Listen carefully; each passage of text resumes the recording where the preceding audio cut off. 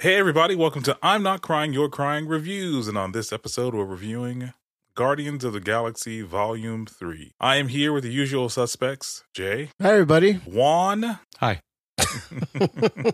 Thanks, man. Everybody. And I'm Sean, and this is our theme music.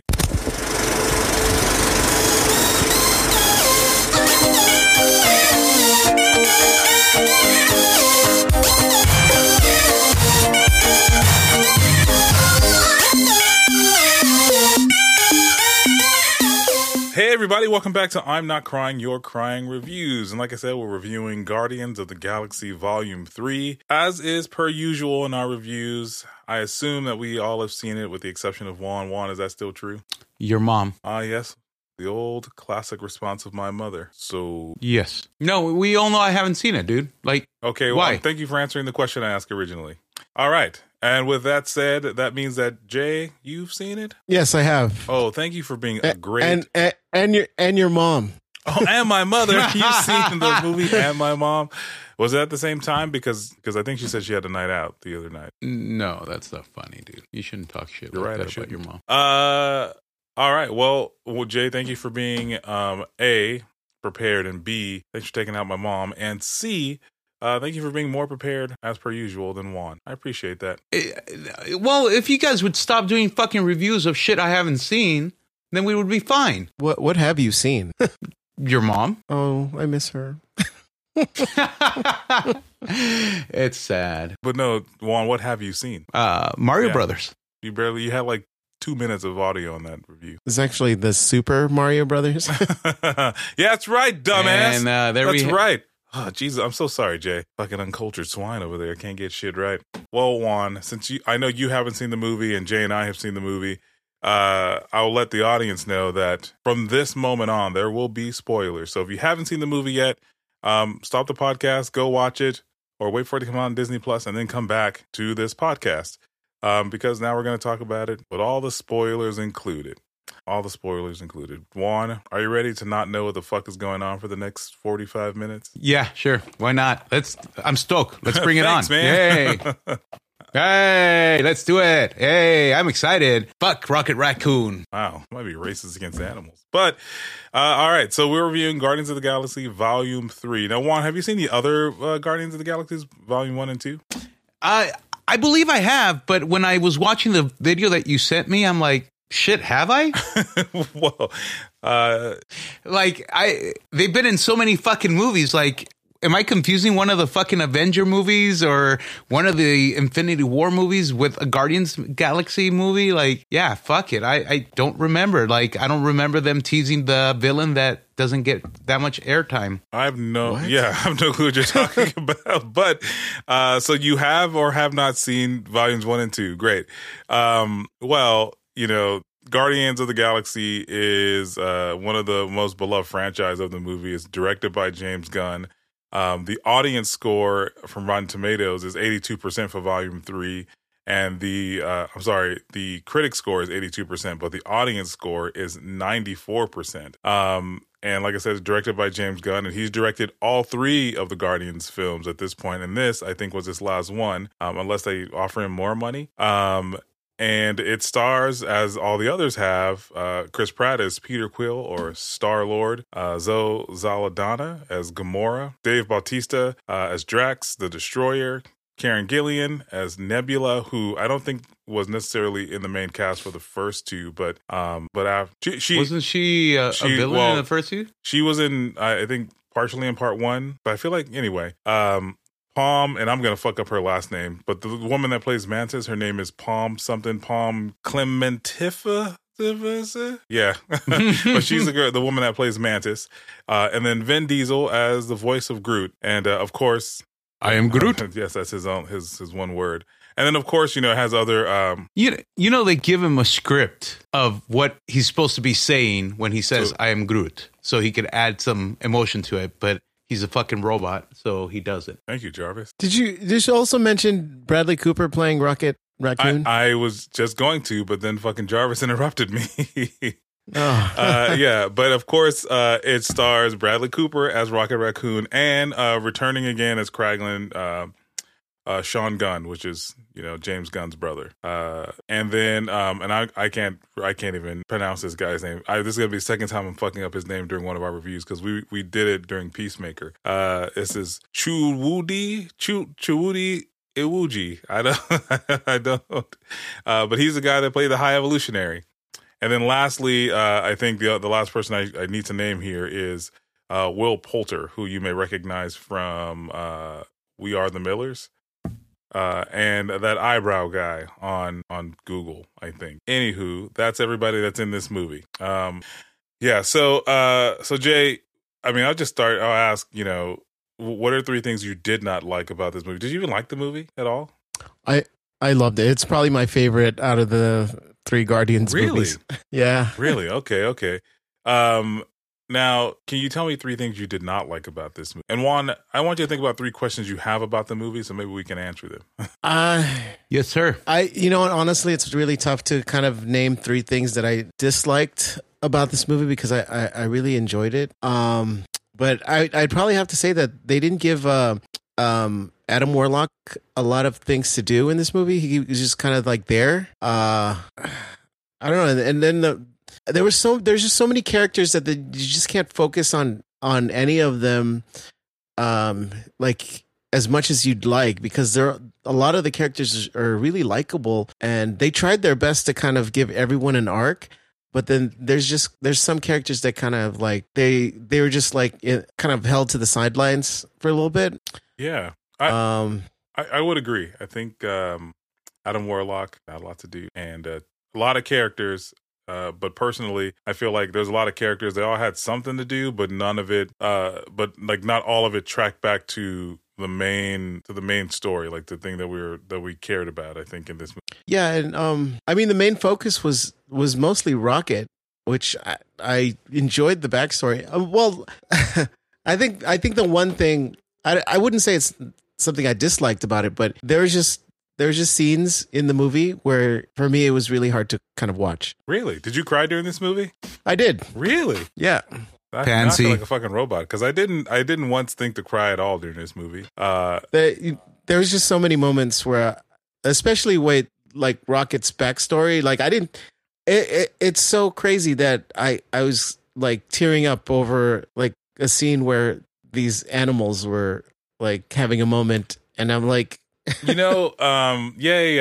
So for me, the one thing you haven't mentioned is that like the way the movie was cut, I think it was cut in the reverse of what I would have liked. So like if this was a Guardians movie in the sense of like the dynamic between all the characters and the comedy that ensued from that, but it had a very serious through line, like a very like emotional through line.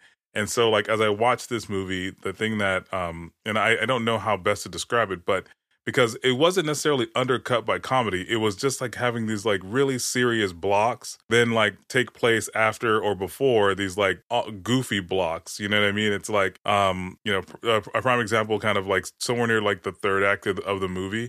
They're in this alien counter Earth and Star-Lord and Drax and Nebula and like, Gamora or so they're all at this table having a fucking full-blown argument trying to save Rocket and then like meanwhile like Rocket is being tossed around like a rag doll, as like Gamora tries to get him off of the exploding ship. And I was just like, why is this goofy thing happening in the middle of this very serious thing like happening on the other side? And it felt very Thor Love and Thundery, where like some of the most serious scenes were undercut with comedy. Wasn't Ragged yeah, the Ragamuffin movie, absolutely. Wasn't that very comedy as well? Yeah, Thor Ragnarok and Love and Thunder were comedy driven, but more so with like Love and Thunder than Ragnarok, because Ragnarok had some really great character moments where they developed as characters, whereas like Thor Love and Thunder, they didn't do that as much. It was more about kind of the jokes. But I felt like even in this movie where there was a lot of humor in it, it wasn't as prominent as like the other Guardians movies. Like they let a lot of like the serious moments play out. But then like I just feel like they were always bookended by like something really goofy, and I know that like I know that like that's part of the Guardians like deal. They deal with all this serious stuff while like kind of joking and bantering and stuff like that. But it was just like, I don't know. I felt like Rocket, first of all, I thought we were going to get Rocket's backstory through like a series of exposition, just in general through the MCU, like not a movie focused around it. And not that it was a bad thing, but like it's almost like they tried to do that thing that they did with Spider-Man, No Way Home, or right, the last one, where you get to this last movie and you realize, oh wait, these 3 movies was his origin story, And I feel like in this one you're like, oh shit, was this movie about Rocket the whole time? Because the first movie opens on Peter Quill's Star-Lord, you know what I mean? And so like to have this movie focus on Rocket the way that it did, I felt like it was them going, it was about Rocket the whole time and you didn't even know it, I mean, it's not a bad thing. It's like Rocket is probably one of the more intriguing characters in the Guardians, But did he deserve an entire movie? The thing is, it works. It works. Like whether he deserves it or not. So I have a question. Do you think that Rocket Raccoon always was intended to have its own movie, and that's why you had such a big star like Bradley Cooper play him? Or do you think that Bradley Cooper just signed up for it because it was a fun little movie, and then eventually Disney went, fuck, we're paying this asshole so much money, we might as well give him a full movie? Well, I mean, I think James Gunn had plans for the Rocket Raccoon character, and Adam Sandler was almost cast as the voice of Rocket Raccoon. So, can you imagine that? Can you? I mean, don't get me wrong, I love Adam Sandler, but I don't know if that would have been the right casting choice. I don't think it would have been a bad choice, but I do enjoy Bradley Cooper as Rocket Raccoon. Yeah. And then to answer your question, Juan, James Gunn did have plans for Rocket beyond the movies. I think he mentioned that he was planning a TV show with Rocket and Groot to explain their backstory, and I think just the way it all played out, and if anything, I think James Gunn played it very safe, like thinking, well, if people, because you have to remember, like when he wrote and directed Volume 1, people were like, what the fuck is this? So he introduced like the MCU to like characters no one had anything about, and I actually wanted to ask Jay, did you before this? And I think I know you like you listen to comics or read comics a little bit. Did you hear of the High Evolutionary before? Listen to comics.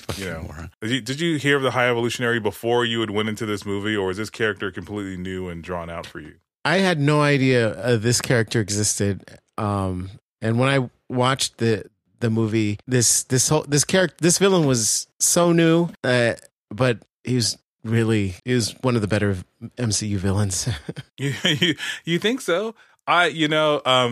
Before I was introduced to the movie, I had very little knowledge of like the High Evolutionary. They tout him as someone who was almost omnipotent in power, like from the comic book stuff. So I feel like he's a little stripped down here, but I feel like he had to be. And then my second question for you, Jay, is that Adam Warlock. So what is your familiarity with Adam Warlock? I didn't know who Adam Warlock was, and like I had no idea. And then they explained a little bit of it, where the High Evolutionary was the one that created Adam Warlock. He created that whole gold people. He created the Sovereign, which and then when you kind of hear the High Evolutionary's journey here is that he's trying to create a perfect civilization. And then you like realize that when you meet the Sovereign in part 2, in volume 2, that they are supposed to be this perfect, genetically perfect society. And you go, oh shit, okay, it all makes sense that he made these people on a quest, and there's parts of I think they even mentioned in the movie, like there's civilizations and parts of the galaxy that revere him as God because he created their civilization. So I'm very curious what other civilizations he has created that we didn't get to see. Like just in general in the MCU, and like how many people are going to be upset that he was killed by like a bunch of dudes. You know what I mean? Like in a spaceship or some shit like that. Juan, are these two names familiar to you at all? No. In fact, who was the villain in the movie? The High Evolutionary, or Chudawick. Is that the one that they? Is that the one that they? Teased in the second movie. Who did they tease in the second movie? I guess at the end of the second movie, they teased the upcoming villain. Was it the High? Listen, I'm going off the video you sent me, and they were making fun of the fact that they were going to circle the movie around Rocket Raccoon, even though they had teased this other villain. But then they made that villain hurt Rocket Raccoon. But it turns out that villain's the one that created Rocket Raccoon. Well, I mean, Rocket has always been a creation of the High Evolutionary. They changed some stuff for the movie for, I think, simplicity's sake. But anywho, so those, and I can't remember how the movie opens, but I feel like you learn a lot about the Guardians when the movie starts. First of all, I feel like this movie didn't really care if you hadn't kept up with the rest of the MCU. There were like very little moments of like exposition that explained some stuff, but like if you had never seen Endgame, Infinity War, the Christmas special, even like I forgot there was a Christmas special, like Volume 2, because you have to like we end up on Nowhere. The Guardians own Nowhere now. Last time Nowhere was owned by the Collector. You know, they bought it from him after the events of the Christmas special. Nebula is like night and day a different person. Gamora is a different person. So like if you're watching this movie and you just jumped in, I feel like you got some catching up to do. Did you guys think that you think that was a smart choice or a bad choice? A smart choice for him to approach it that way, Jay? Well, yeah, because like the Guardians movies, aside from like the MCU stuff, it's kind of it's a good standalone film, you know? They are. I just, you know, for example, during a Christmas special, and I didn't realize this, and my wife had pointed it out to me. She like, you know, Nebula went through a lot because she got Rocket Bucky's arm, you know, because he was like, I want that arm, and she got him his arm, and I go, you know, I thought it was it seemed arbitrary at first, but she goes, you have to remember that they spent 5 years together, that like they were basically the only two survivors of the snap. So she spent time with Tony on the ship during Endgame, and then they spent time on Earth together, but they were basically the only Guardians left. Like he lost Groot, he had lost Peter, he lost everybody, you know, and they spent 5 years together, so they really bonded. So like throughout this movie, you know, Nebula, I'm watching the movie going, this is a completely different fucking Nebula, and if I hadn't seen the other Guardians movie or any of the other stuff, I'd have no fucking clue what was going on here. You know, I watched the video and they were talking about, you know, Nebula gifting Rocket Bucky's arm, and they said that James Gunn did that to kind of retcon the fact that they killed off Gamora in the Avengers movie, because it wasn't his idea to kill off any of the Guardians, and then he has to write a story around the fact that, you know, Gamora was killed and then brought back. So then he writes in that Nebula gives Rocket Bucky's arm, so then they have to kind of explain where Bucky's arm is in the next. That's pretty funny. I mean, what's the next thing that's coming out that's going to have them in it that you think? I thought they were going to do another Captain America with Sam Wilson as taking up the mantle, and the Winter Soldier's involved in some way. Oh, that's right. They have so many fucking Marvel projects. I think the Thunderbolts, and there's another Captain America movie coming out. I'm still trying to figure out if I saw the second Guardians of the Galaxy. Which one's the one where Rocket is in prison and steals like body parts? That's the first one. The second one is where Peter Quill meets his father, the deity Ego. Oh yes, then I did see it. Yes. Kurt Russell plays Ego. The whole I'm Mary Poppins, bitch, right? Yes, that is correct. Yeah, he says, I'm Mary Poppins, y'all. Yeah. There you go. It's a very endearing story about, you know, how you don't get to choose your family, and you get Yondu, a Mary Poppins. He sacrifices himself. Yeah, it was a nice like father centric type of storyline where like his biological father and Yondu, who raised Peter Quill, were put on. Personally, I like that. I like Guardians 2 better. And I think because I like Michael Rooker and this story all together. But anywho, so let me ask you. You get Adam Warlock in this movie, who shows up like in the very beginning of the film, and he's like super fucking OP, right? Like, and then like they kind of break him down in the first couple minutes, like, and then just realize he's just stupid. You know what I mean? How do you feel about that, Jay? Dude, he shows up and he wrecks shit. Like I felt bad when like Drax was getting beaten by Adam. I was I was like scared for Drax. Like Drax is like one of the strongest guys in the MCU, and then he was getting beat down by Adam Warlock, and like he fucked up Nebula at first, and I was like, Jesus. Yeah, his intro made me go, oh fuck. How are they going to deal with this guy? Because, like, you know, if Drax can't do it, because Drax he walked in really fucking cocky. He was like, okay, this guy, whatever. And even Drax was getting fucking handled. And I was like, oh, okay, well, I wonder. Dude, I thought he was going to take out Groot, like. yeah. It was fucking horrible. I mean, I think Groot ended up just being ahead after that, and he grew back the rest of his body like over the next like couple minutes. But even then, like Jesus, I know Christ. it was like those were one of those moments where it was kind of hard to watch this scene, you know? Yeah, because he was because they were like fucking. He was getting fucked up. Like it was fucking nuts.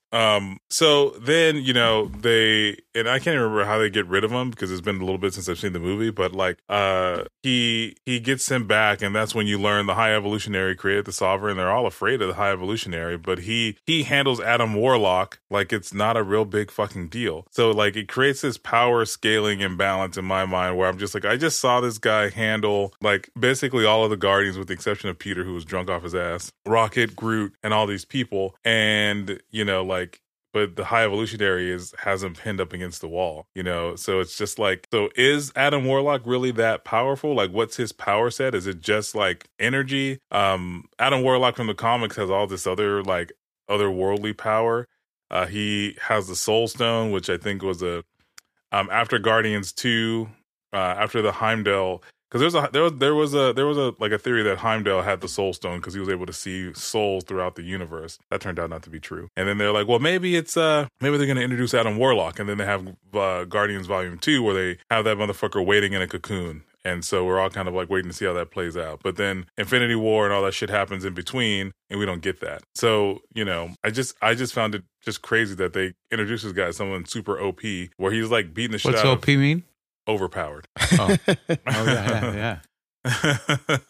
And I think I've said it a couple times. This is the first time asking. Have you just been going along with this entire time? Yeah, until like I'm thinking in my head, and every time I went OP, I would think OPP, and I'm like, no, I think that's wrong. So yeah, there you go. Thanks, man.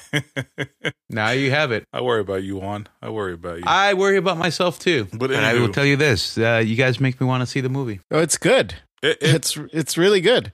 It is good. I still like Guardians. I've always liked Rocket Raccoon. I just don't like the fact that this is the end of the Guardians of the Galaxy. Well, it's the end of the current team. Of the Guardians that's of the what Sean was trying to explain to me, and I still don't buy it. But like yeah, and I had forgotten about Gamora being dead, and he was trying to explain the whole timeline and shit like that. So yeah, I like that they didn't have Gamora and Peter Quill like hook up. Yeah, I like that too, and I like that Peter was also like not really sure what he really wanted. He wanted Gamora, I think, because he wanted a chance to say goodbye. But like, when Gamora goes, I don't think you're talking about me. You're talking more like Nebula, which is fucking nuts to think that like that reference would even land, because like if you remember Gamora from the first couple movies, you're like, yeah, this is a crazy bitch. They completely like developed her character in a completely different way. So and then he gives her the fucking googly eyes like a second after. It's hilarious. Yeah, he's like, you have beautiful eyes. He's like, my father replaced them as for whatever fucking reason. Like, well, he picked a good set of eyes. So it's just funny to watch him kind of like figure out his whole thing. But I think they did a really good job of like giving him an arc of like really kind of coming to real terms with like his Gamora being gone, Yeah, and I liked how likable they made Nebula. Like in the first movie, she was kind of like, you didn't like her because she was like Ronan's henchman, and she did whatever Thanos wanted her to do. But then over the course of the Guardians movie, like this the third movie, she's so likable in this movie. Yeah, and the thing is that they made her really likable, and all of her character development made sense. Like I mentioned earlier, it's like when you realize that like when she joins the Guardians, it's in part 2, and then she was in Infinity War, and then in Infinity War, I don't know if you guys or Endgame, she has to fight 2014 Gamora, who was still with Thanos, and she is trying to explain to her, it's like, well, you guys can be sisters, and you can see that like that Gamora wants that very, very that Nebula really wants that, but Thanos won't let her. It's a whole fucking thing. So her character development was really organic, I feel like, and it made a lot of sense. And it was fun to see Karen Gillan kind of get to explore the character a little bit more, because like it didn't feel weird at all when she was joining in their Guardians banter for whatever the fuck was going on, Yeah, she looked like she had a lot of fun playing Nebula, and the little back and forth between like her, Mantis, and like Drax was hilarious. yeah. And so that's the other thing we haven't talked about. So like, you guys remember like before this movie, it was even started filming, like Dave Bautista, because you remember he had said he was done with the character, right? He was going to leave the franchise because they had fired James Gunn. They'd canceled him. Remember that? Yes, and he is the first one that was outspoken about it, and then what's his face? Chris Pratt joined in, and then the rest of the cast joined in. Correct? Yeah. And then, over time, Disney kind of realized they probably had a contract they couldn't break with him, or they didn't want to break because they probably had to pay him more money than he would probably make. He was uncanceled and now directing Guardians and so on and so forth. But, I think... Remind me again, why was he canceled? They dug up some tweets of him saying some things that were out of pocket. I think racist or inappropriate. I can't remember. I thought it was homophobic. And that's why it mattered that Dave Bautista was the first one to do it, because isn't his mother a lesbian? I don't know. I thought it's something like that, and that's why it mattered, because instead of like siding with people and going, yeah, let's cancel it, he was the first one to come to defense and be like, that's old shit. That's not who he is. Yeah, I something along those lines, but I honestly don't remember. But but I think that Drax had a really good arc in this movie as well. He, first of all, Dave Bautista came and he was essentially Drax. I feel like, and I don't know about you guys, but I feel like in the last 2 movies he didn't wear any shirts, and this one he was wearing sleeveless shirts, basically the entire movie, because he didn't want to sit in the makeup chair that long anymore. But I think Drax had a really good story. I think, like you said, Jay, he comes out in the film, he's as cocky as ever, but he's probably the wisest version of Drax we've gotten to see, as wise as Drax can be, and he and Mantis have developed what I think like maybe on the surface it seemed like a romantic relationship coming from the second movie. They are really just kind of really, really good friends, you know what I mean? Yeah, I never saw them as like a romantic couple. I always saw them as like buddies. Yeah, and again, something my wife pointed out is like the reason why they probably get along so much is because Mantis is empathic and everybody else is kind of masking some level of emotion, and Drax is always like 100, so she never has to worry about, she always knows what's really going on with Drax. Like what emotion he's feeling is what he's feeling inside and out. It's one of those things where like towards the end of the movie, I want to say third act, Nebula and Drax and Mantis are all having an argument, and Nebula is like, everyone knows exactly how Drax is, and Drax is like, he's standing there going, I don't know what the fuck these two motherfuckers are talking about. And then it was such a sad moment, because she goes, wait, you guys think I'm stupid? And and you can see, because Mantis knew exactly like that he actually felt bad when they said that, so she made him forget. And I was like, holy fuck, that's pretty fucking sad. Like, Drax never thought he was stupid this entire time. You know what I mean? He just thought, he must have thought he was the smartest member of the Guardians. He did, didn't he? I mean, wasn't there a scene?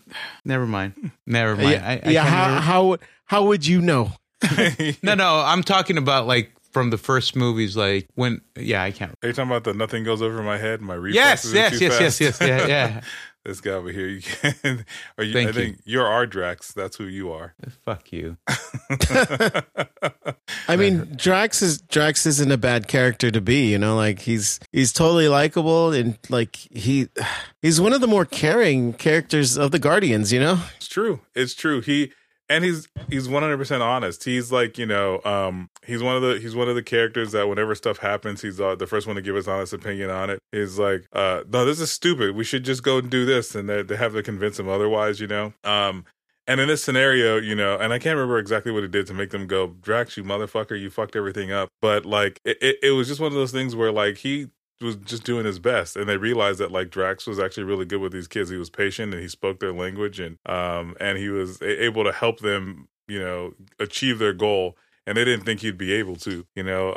It was fun to watch again. Dave Bautista kind of again do something that you didn't necessarily think was in his element. But I think, you know, I feel like Dave Bautista as an actor has surprised a lot of people because they just kind of felt like he was going to be like another dumb actor, like playing a dumb wrestler playing all these parts. But I think in every character I've ever seen him play, he's had a unique presence in each role. Oh yeah, honestly, like after I saw him as Drax in the first Guardians, like I didn't know where his career was going to go because he was really good and likable as Drax, and then I saw him pop up in the new Blade Runner movie, and it was a small cameo, but he was really good in it. Wait, He was good in that vampire movie or that zombie movie too, wasn't he? The Zack Snyder one that was on Netflix. Yeah, I liked him on that one. Yeah, and he also did that Knock on the Cabin movie not that long ago, that M. Night Shyamalan movie. Yeah. So, you know, I feel like, you know, I thought he might be typecast as like a big dumb like character, but good for him. Good for him. But I mean, you know, but Drax in this movie again, solid performance, and you know, again, and I don't know about you guys. I don't know how keen were you guys on like spoilers for this like, or YouTube theories from the internet before you watched the movie. I didn't look up anything. So ahead of this movie, I was like kind of trying to figure out what people were trying to figure out, you know, the internet, and they were like, oh, you look at the Guardians logo from the last two movies, it televised who's gonna die. The first one was Groot, and the next one was Yondu's colors, and this one has Rocket and Groot's colors, so they're both gonna die. You know, it's a whole fucking thing. So like, I mean, they all had close calls in this movie, but did you guys think that anybody was gonna die in this movie? I don't know. I was preparing myself for main characters to kind of exit with a death, but like I didn't want them to die. Yeah, I don't think I wanted anyone to die. I wanted some more like repercussion. Like I just feel like someone should have been injured or lost an arm or something, because I feel like it loses a lot of gravity. Like this movie was very sad. Was this movie supposed to come out like alongside like Black Panther, Wakanda Forever, and like Spider-Man? I think it was supposed to come out sooner, but James Gunn got fired, and then you know they kind of pushed back production. And the reason why I ask that is because like this movie and the last couple MCU movies, with the exception of Ant-Man, Quantumania, have this real like tinge of like shifting of the guards and changing, and everyone being sad and like changing dynamics that like this movie seems to fit. And so like, you know, like, well, I didn't think a bunch of people were going to die. I just thought like maybe Rocket. I thought Rocket was going to die for a little while. But then like, you know, as the movie went on, I was like, well, he's not dead yet, so he's probably going to stick around. I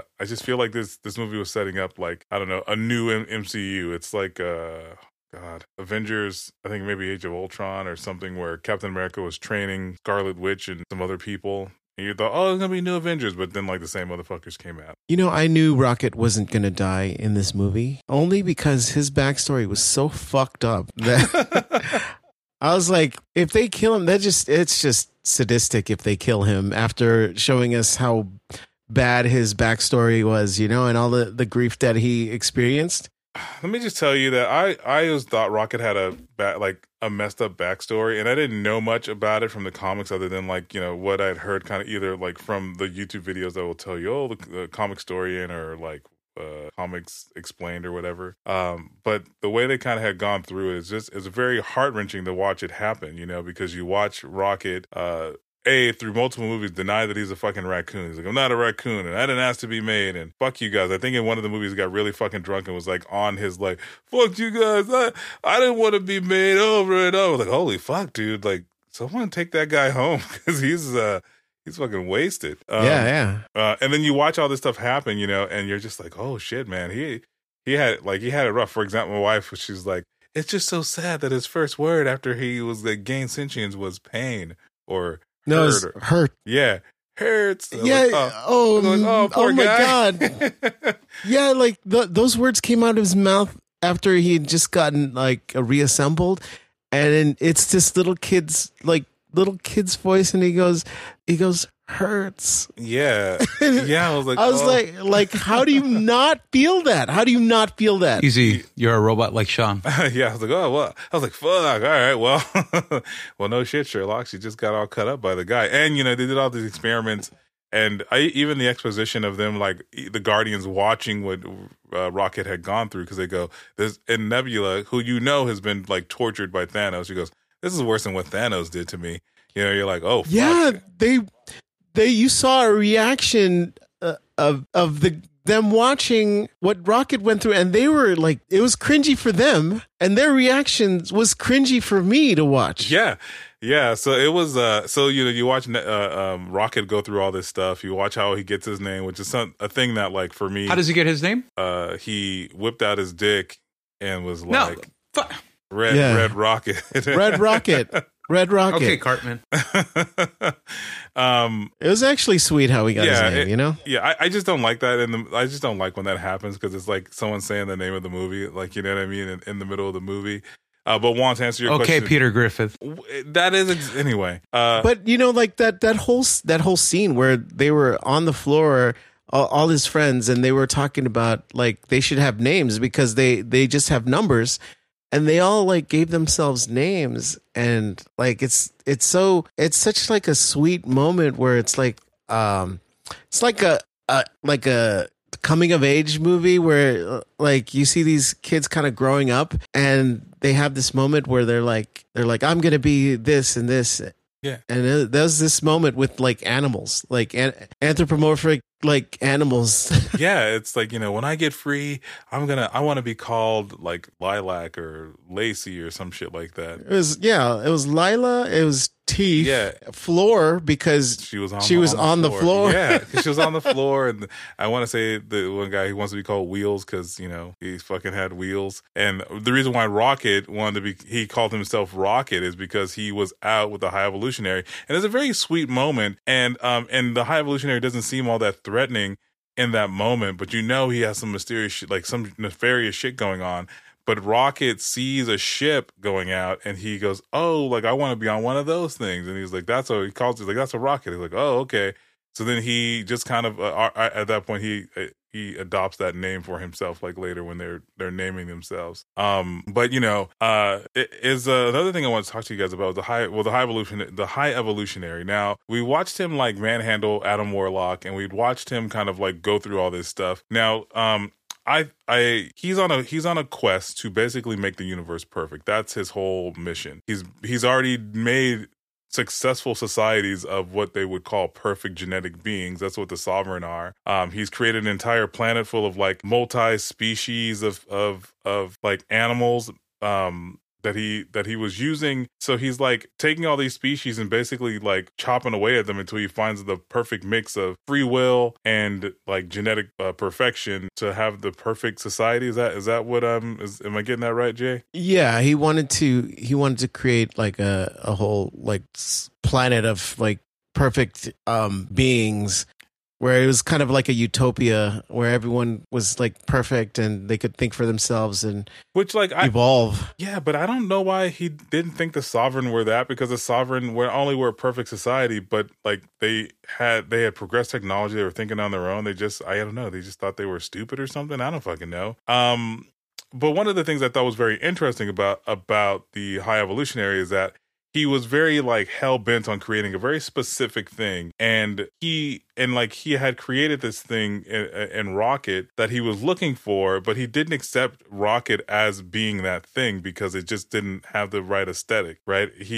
So Juan, to answer your question that you're not asking, which is, like, he was looking to create a whole race without having to like piece them together. He wanted it to just naturally exist based on one of his inventions. But Rocket had exhibited this thing that he wanted, which was natural inventiveness and ingenuity. And he learns that Rocket has this natural gift when he takes him over to this machine, and he's like, why isn't this shit working? And Rocket goes, I think it's because you got this thing and this thing happen. If you do it the other way, I think it'll work. And like, you know, he looks at him like, oh, you stupid motherfucker, get out of here. You know what you're talking about. And then they try it and it works. And he runs down, and I don't know what direction he was given.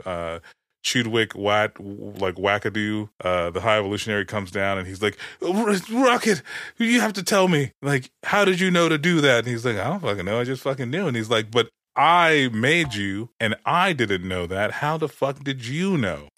Yeah, I think he was more upset that he was the creator and his creation came up with a solution to a problem that he didn't have the answer to.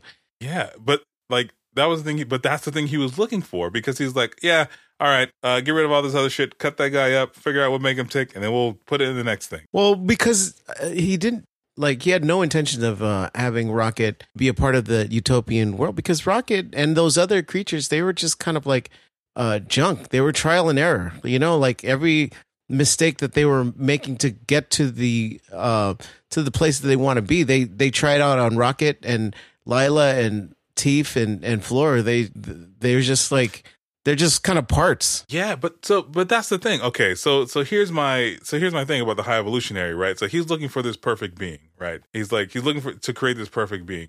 And theoretically speaking, with the exception of the fact that like he had to cut together Rocket to do this, Rocket is that thing. He is emotionally like stable. He has compassion. He's inventive and smart. He just doesn't look the way that he wants it to look. Like he doesn't want it. He's not presented in the right package for him. Which, like, you know, which I think, Jay, to your point, he's right. Like he was upset that this thing that he made, it outsmarted him, and it wasn't the thing that he wanted to outsmart him.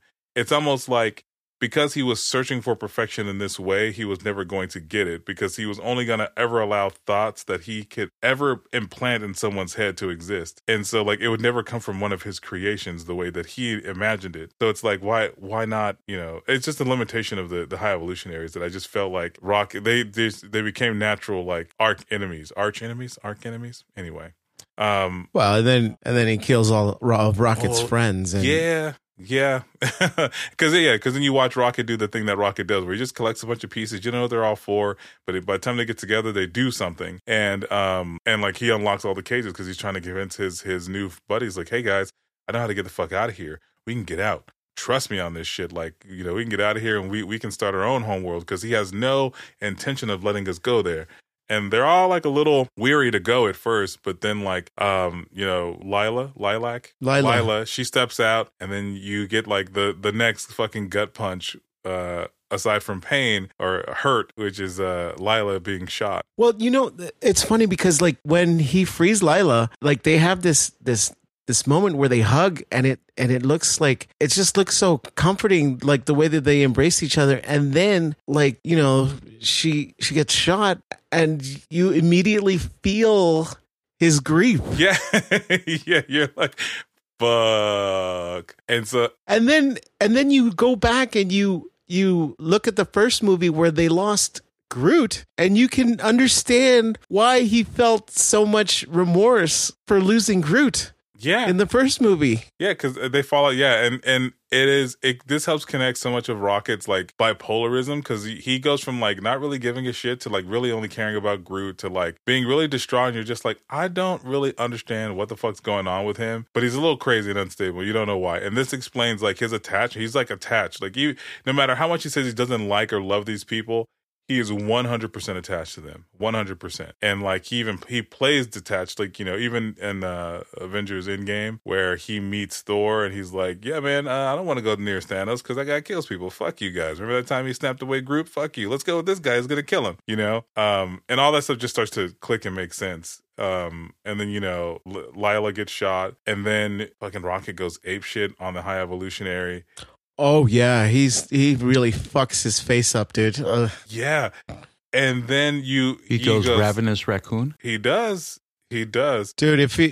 if he didn't think he was a raccoon, like when he goes ape shit on the dude's face, like he acted like a raccoon right then and there. Yeah, he was like, well, you gotta treat me like a raccoon, I'm gonna treat you like a raccoon. You know, it's like Siegfried and Roy, but he went raccoon on that guy. And then, you know, he turns around after fucking up the High Evolutionary and like he doesn't have anybody. It's just him, you know? And it's sad because he has no choice but to run away, you know, alone. Yeah, he lost everything in a moment. Yeah.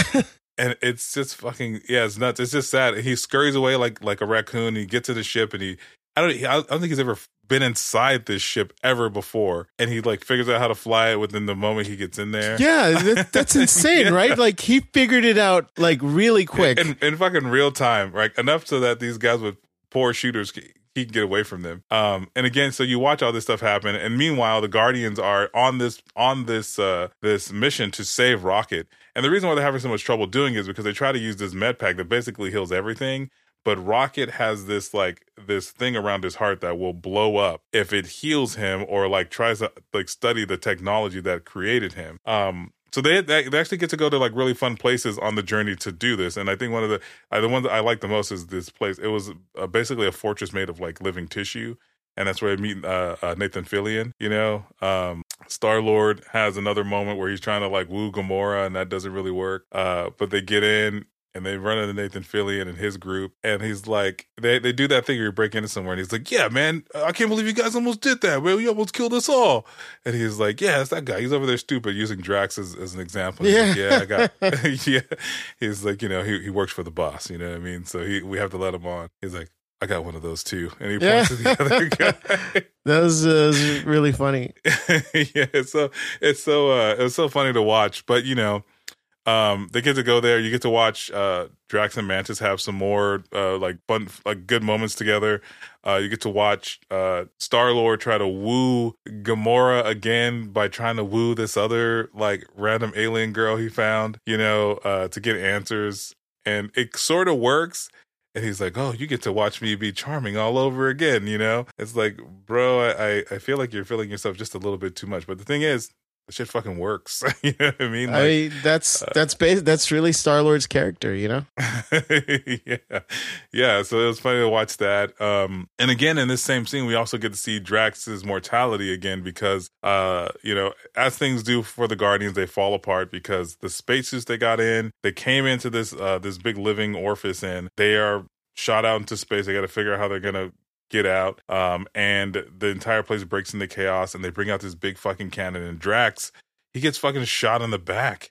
Oh, yeah. I was like, fuck, is he gonna die? I'm like, Adam Warlock fucks him up, and now like this fucking cannon, this is how he goes. But the Guardians get out. You know, they get out. Groot fucking crash lands inside the thing, and say they all get out. And that's when they realize they have to go to this weird counter Earth. Which I'd never heard of before seeing it in this movie, but it's a thing in the comics. And it's basically a place the High Evolutionary was trying to make better than Earth. Yeah, and the whole counter Earth was like set in the 1980s. Yeah. Yeah. But I think the most surprising thing about it wasn't that it was set in the 1980s. It was that like he had gone through all this fucking hassle to make this perfect planet, but it was basically like Earth in the 1980s with like people dealing drugs on the corner and like beating people up in alleys and shit. Yeah, and they had those old cars. Yeah. And you know, it's so funny because you know, I saw it, I go, oh, that's a really old car. And it just goes, it's one of probably the funniest moments in the movie where like Nebula's trying to get into this old car. Yeah, and she can't figure out how to open the door. Yeah. Which is like fucking nuts because, you know, if you've been alive long enough, then like you've seen this before. You know, it's just like, yeah, you put your fucking thumb on the guy, you pull it open. And Juan, you haven't seen this movie, but it was like, I don't remember what kind of car it was, but it was one of those old cars where had a big fucking block you had to press in before you pull the door open. You remember those? Yeah. And so Nebula, this advanced being from outer space, driving a spaceship, couldn't figure it out. You know, Star-Lord, though, is in his fucking element, because that's like the era he comes from. Yeah. You know? Why are you so mad, Juan? No, I feel like that was jokes that they did in the first two movies as well. How so? I thought they had shit where Peter Quill like knew stuff or liked stuff because it was from his era. Well, yeah, I mean, because he was taken from Earth in the 1980s. He kind of grew up in space, and like he only remembers things that he remembers from like a very limited amount of time. Like I think he was like 9 or 10, so he had 10 years of life experience, and 5 of them probably good. You know, so like yeah, I mean, he told aliens that his father was David Hasselhoff. Yeah, you know, what I mean? Yeah, I remember. Yeah, so and trying to be Kurt Russell, which another. But so they get in this car and they literally drive to the High Evolutionaries like pyramid, castle, spaceship shit they have over there. But it was all a ruse. So they need this special code to unlock to disarm the bomb that's on Rocket's chest, but it's inside of one of the goons that work for the High Evolutionary. And you don't really ever find out why he did it or if he ever had the actual compassion for Rocket, but he literally moments before they had come to get the code from that big flying like piece of tissue in space, he had taken it from there, just to erase it out of the records. And you don't know why he did it. You don't know why. You just know that he's the one that did it. And maybe there's an extended cut of the movie that explains it. Or maybe I fell asleep during it. I don't fucking know. But they, Star-Lord is very adamant that it's not a trap is not a trap. If you know it's a trap, it's a standoff or a showdown. There's a face-off. It's a face-off, yeah. It's a face-off. It's very adamant. But, it led to a very badass moment where you kind of watch Groot. You watch Groot, like, basically be fucking nuts. He went desperado on these motherfuckers, man. Oh, hell yeah, dude. Like, he pulled out... He hid all his guns inside of him. Yeah, and this is like probably the first or second like full on action scene that was just super fun to watch. And in this movie, Groot is how old? He's probably like young adult, 20-ish, I guess. Because in the last movie I saw him, wasn't he a teenager? Yeah, yeah. Well, the last time you saw Groot was in was it Infinity War?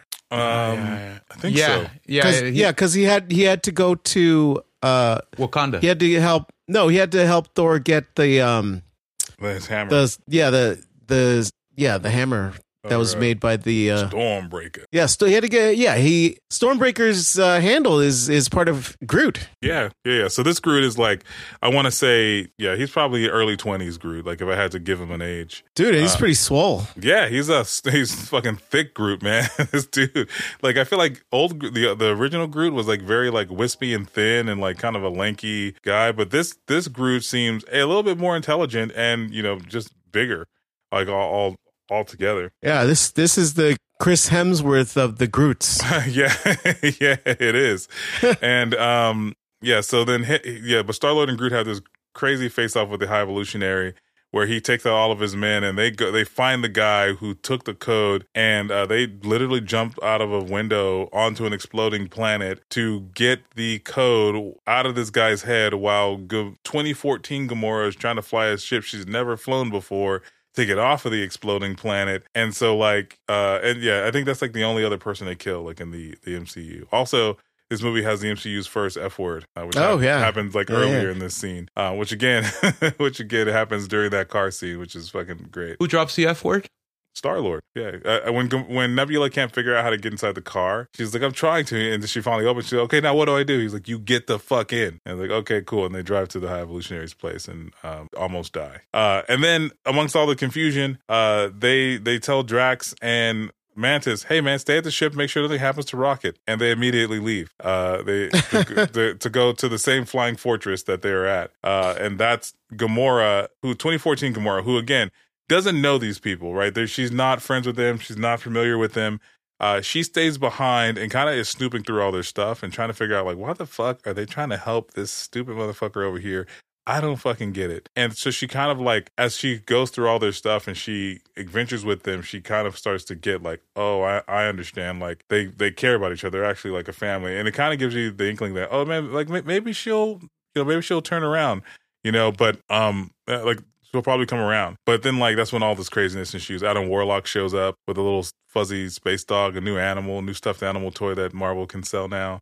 And it's true. It's true. And this is in the same scene where I think I feel like this is where Adam Warlock kind of switches sides. Because you realize that like he's just really stupid, and he doesn't really know what he's doing. He's just being told what to do, and he's doing that. Yeah, he's more like a kid trying to figure out his place.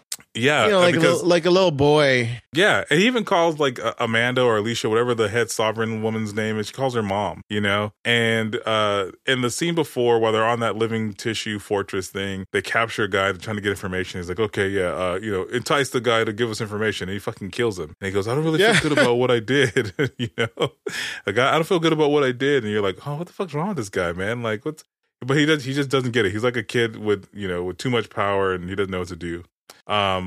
But while they're on this planet, the High Evolutionary destroys it because he doesn't feel like it was perfect and it doesn't meet his standards. Star-Lord and Groot in their face-off, come out on top, and he starts to destroy this planet. Basically, they say, "Oh, I'm gonna start over anyway. It doesn't fucking matter." And so in the middle of all that, there's lots of confusion, and they think that Star-Lord is on the fortress. So Nebula, Drax, and Mantis are trying to save Star-Lord and Groot, but Groot and Star-Lord jumped off of this thing in order to get this information, and they're on the ship with Gamora. So now Star-Lord again has to figure out how to save Nebula, Drax, and Mantis, because they're on the High Evolutionary ship, which is like basically plotted to go out in some place in outer space. And that's when they realize there's a bunch of fucking kids in here that they also need to save. These kids have names, and I can't remember the name of the species. And Jay, maybe you know what they're called. No, I don't remember. No, it's fine. It's fine. I can't remember the name of them, but I know that one of them is important because something Quasar, something I can't remember. She has all these fucking crazy ass powers, which is how she ends up on the Guardians towards the end. But they get the code, they get it back to Rocket, they get Rocket back in commission, and then Rocket wakes up basically, and they realize that like all their friends are in danger, and he's like, all right, well, fucking let's get it together. But it's not before you get like another touching scene, because you think that Rocket's going to die, like he's heading to the white light, and he's ready for it, he's accepted it.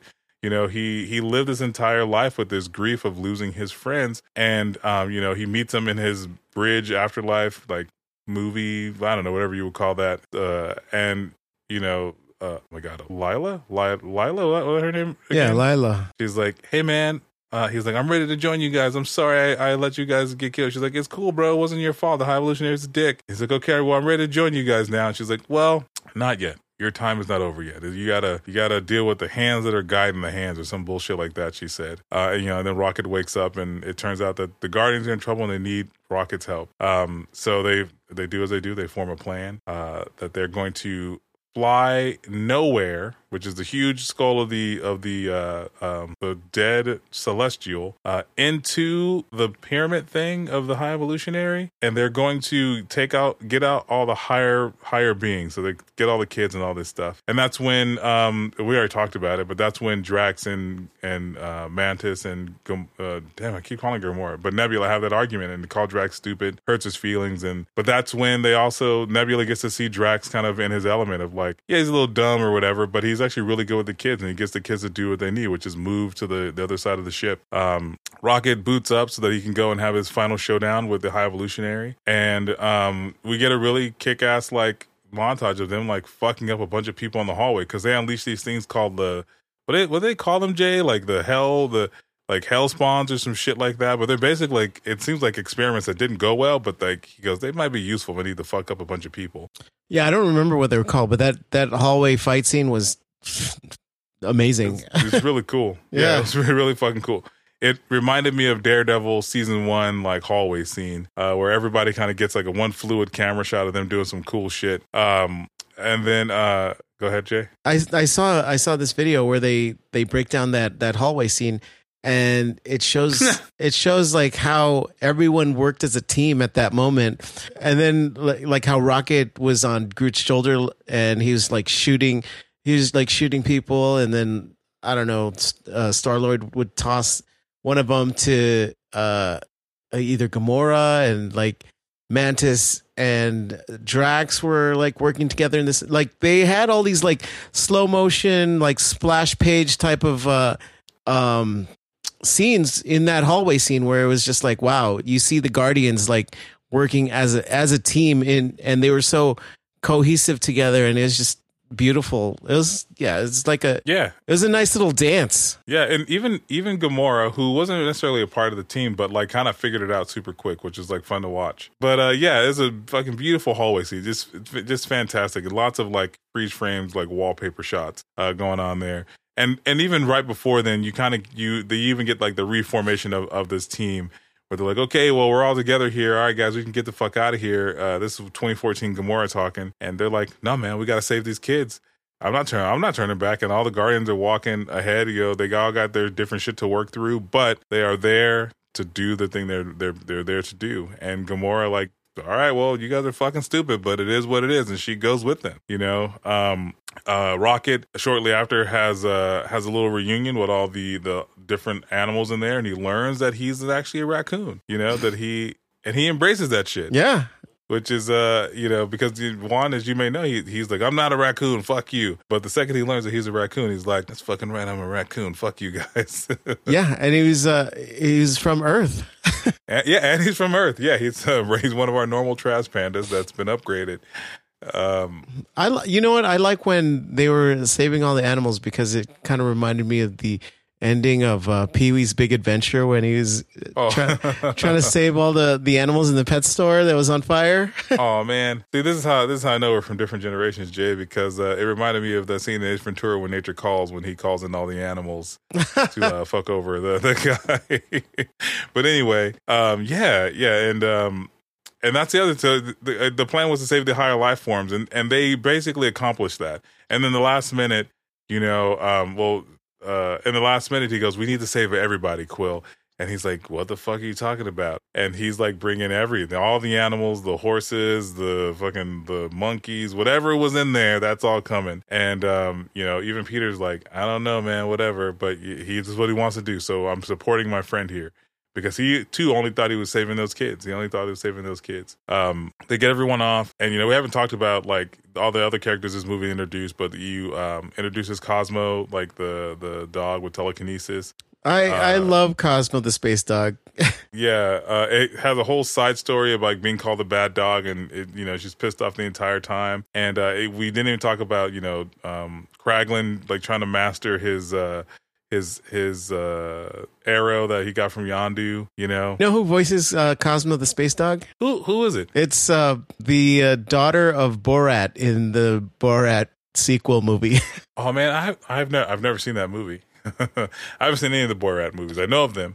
Oh well, in the second one, he has a daughter, and then that's who voices Cosmo the space dog. Would I know her from anything else? I don't know, but she has a like a Russian. Well, it sounds Russian to me, but it could be some like European type of accent. I don't think I've seen any of the movies she's been in, with the exception of Guardians 3. Maybe on TV. Anyway, I'm uncultured that way. Welcome to my world. Welcome. Thanks, to my Juan. I don't think I can be that uncultured. But anyway, hey. But anyway, yeah. So and we get even Michael Rooker makes a small cameo in this movie. Because earlier, when the High Evolutionary releases like the Space Hounds or the Hell Furies, whatever the fuck those things are, Kraglin is like trying his best to defend Nowhere, and finally he gets like the Force ghost of like Yondu, who's like, "I never fired that arrow with my brain" or some bullshit like that. He's like, "I fired with my heart," and that's when Kraglin has his moment where he starts firing with his heart and not his head, and he shoots up all these Furies and stuff like that. And Cosmo the Wonder Dog, or the space dog, uses telekinesis to save him, and they get called a good dog, and it changes everything for him. But anywho, they save all these species, and of course Star-Lord is the last one because he's waiting for Rocket to get on the ship, because Rocket's having that moment. Rocket jumps off Nowhere, and the High Evolutionary spaceship is breaking apart, and now there's this gap, which I think, and I don't know if you guys have seen into this, but there is a debate on the internet of like why the fuck this even happened to Star-Lord. But Star-Lord, again, for the second time, is caught out in space without protection, and this time there is nobody there to save him. There is no Rocket with a jetpack. There's no Yondu, who's Mary Poppins, y'all, gonna sacrifice himself for his pseudo son. It's just Star-Lord and a big gap to get to Nowhere. And in that moment, Adam Warlock shows up and saves Star-Lord. Now, the part we missed in all this is that the The entire movie? Hey, did we miss the entire movie? No. Juan? Yeah, that's so just you. The part we missed is that Adam Warlock, after the planet Counter Earth blows up, because he loses Alicia in that movie, and in that scene, Groot decides that he deserves a second chance because he basically was a lost little kid. He did some stupid shit. He like tried to power up and like passed out or some shit. But Groot saved him and brought him to nowhere. And because he believes everyone believes in second chances. So he goes out and he saves Star-Lord. And Star-Lord looks fucking horrible, by the way. Oh, yeah. I don't know how he fucking survived. I don't know how he survived.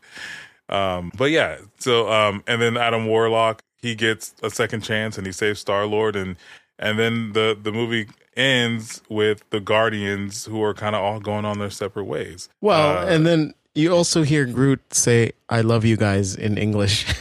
Yeah. They get to that last scene where everyone's kind of going, and Groot says, "I love you." Now, if Juan, you haven't seen the first two movies, or you're not sure you have, but no, I have. No, I have. But like at the end, Groot says, "I love you guys," and nobody reacts.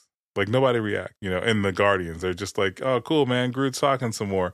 But the audience is now, we spend enough time with Groot. How is that we now understand Groot language? That's how this rolls. Yeah, that was so. Maybe Vin Diesel. It took me a second or a minute to kind of process that, because like when he just says it, and I'm like, what the hell? Yeah, like what? Hold on, yeah. And then he says it, and I go, I go, do we speak Groot now? Yeah, like that's what I said to my wife, and then I'm like, I guess we do. And he didn't say anything in the post credit scenes, but like it's but I think that's what it was. And so the internet, aside from debating whether or not Groot's going to speak English, they also and whether Star-Lord should have had his boots and his little mask thing with him, which I think personally came down to two things. Because like I think Chris Pratt just got tired of hiding his face in CGI, and maybe they couldn't contractually like have him do it. But they said that he left in such a hurry to save Rocket that he left him in his desk in his office on Nowhere. Yeah, I heard that theory, but I mean, they retconned a lot of stuff from like the Avengers movies that James Gunn had to kind of like right around the stuff that happened in Infinity War and Endgame. Yeah, that's true. That's true. But before Groot says that he loves us, we learn that Star-Lord's going to go back to Earth and deal with his unresolved baggage of dealing with his grandpa. We learn that Mantis is going to also go on her own adventure and learn who she really is, because she doesn't know who she is, because she served Ego, then she served the Guardian. Drax, he's going to be a dad to all those fucking kids that are, now living on Nowhere, that I don't know are ever going to grow up, if I'm being honest with you. I think that's what he was just making a big kid species. I don't know. And then Nebula was, what is she going to do? She's like the mayor of Nowhere, or governor of like, she's head of administration for sure. I don't know. She's like, I got to stay here and run the planet, but I won't have to do it alone because I'll be here with Drax, And Rocket's like, so wait, what the fuck, man? What was the point of all this stuff? Like the team's over? And you're like, no, man, we're Guardians forever. But, but people's contracts are up. So here's the deal. And then we get the first post-credit scene of the new Guardians of the Galaxy, all in their new uniforms, of Adam Warlock, Kraglin, Rocket, Cosmo the Space Dog, Alpha Groot, King Super Groot, but King Groot, fucking beefed up, crazy. What's Alpha Groot? Dude, this literally this Groot was like curled up like a big fucking boulder on the ground. I was like, oh, I guess Groot's not on the team anymore either. And then fucking Rocket taps him. We're like, all right, let's go. And he fucking stands up. He's like massive. 8 feet tall, 9 feet tall, like fucking swole. Yeah, but it's insane, dude. And I can't remember the girl's name. But she's one of the kids who has like a purple eye and some shit like that. But she has some powers that we don't know about. And they're getting ready for a battle.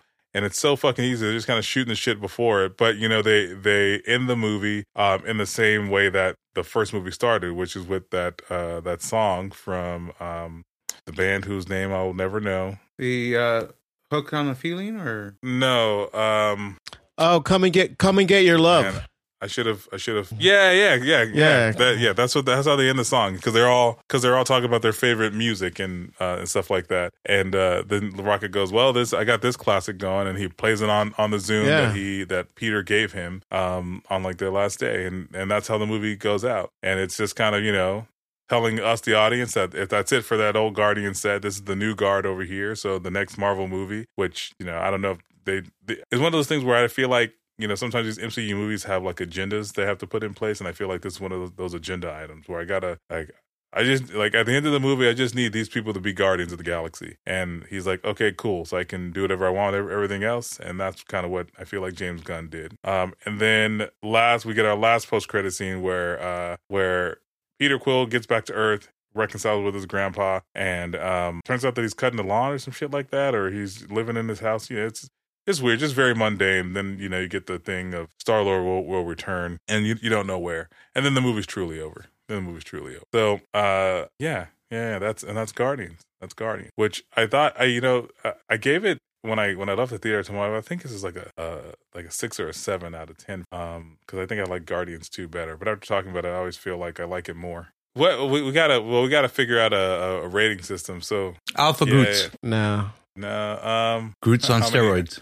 How many hertz out of 10 would you give it? Oh man, how many? I thought it was pain. No, he says hertz. Oh, he says hurts. It's a very sad, like, weak. God, yeah. And it's the first word he says. Like, you know that he's gonna be able to talk at some point, but like the first words he says is hurt. It's sad. Yeah, it's so heartbreaking. Like, I would give it 10 sad rockets out of 10.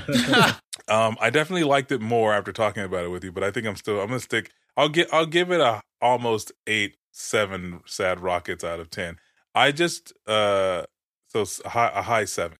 I just really feel like Guardians 2 was better. I just feel like, I don't know. I feel like personally that like the underlying dad story was good. The relationship forming between Drax and Mantis was good. I just felt like Guardians 2 was a lot better. And this one, after talking about it, I still liked it a lot, but not better than Guardians 2. Not better than the Guardians. But it was good. Juan, how about you, man? Based on everything you heard today, what would you give it? To be honest, out of all the movies that we reviewed and haven't watched and want to watch after we review it, this is probably one that I could care less if I watch it or not, even though I did like the first 2 movies.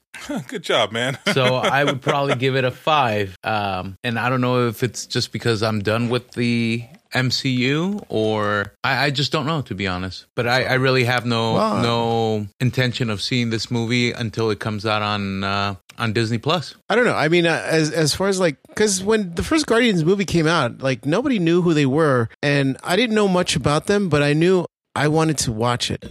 Yeah. Oh, same here. But I think that's because it came in the hype of the MCU power. I didn't see it like that though. I just saw it like I knew of the Guardians of the Galaxy, but I knew I wanted to watch it because it was such an obscure like comic.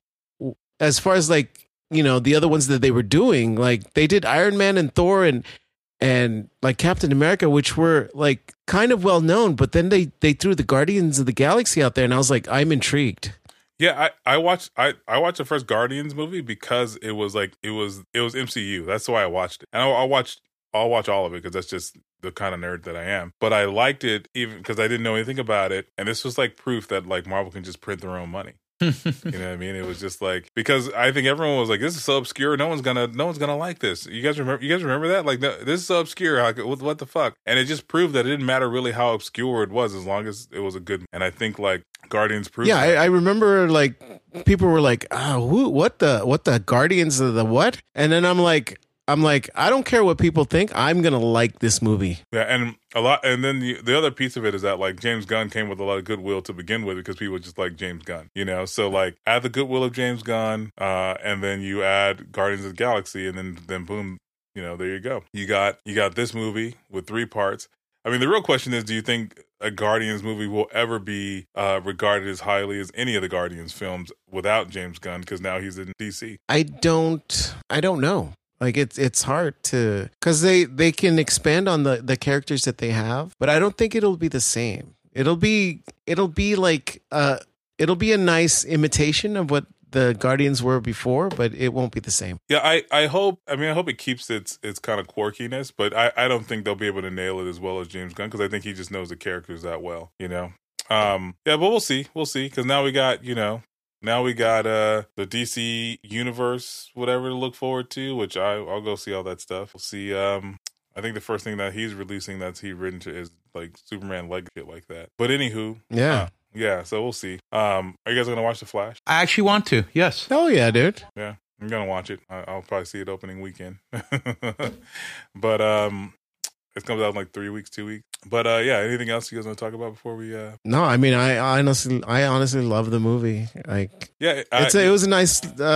It nicely wrapped up all the characters that I liked from the the Guardians movie. I agree. I think it was a good send off for all of the founding characters of the MCU's Guardians of the Galaxy. And I think it sets up the next set of Guardians very well with two mainstays, Groot and Rocket, and then so we'll see what happens. Well, Juan, you can do the thing now. No, this is not one of those. No. This is a you, Sean. Is it me? Yes, I only do the outros for crying out loud.